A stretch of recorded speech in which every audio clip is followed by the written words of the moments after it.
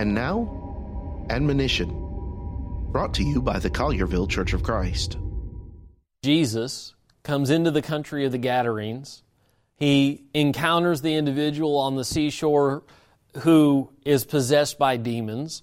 He casts those demons out. They go into a herd of swine. The swine go over the cliff. The people who are keeping the swine run into the city to tell everyone what has happened. They come out, and this is what we read.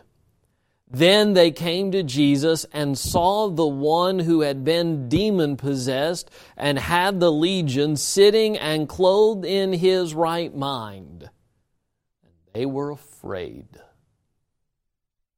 Some people fear when they see the power of God. And they don't understand.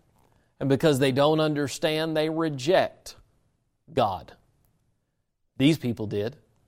May I encourage you, seek out an understanding of the Word of God so that you might accept, believe, repent, confess, and be baptized and saved from your sins by the power of God. For more from the Collierville Church of Christ, visit colliervillecoc.org.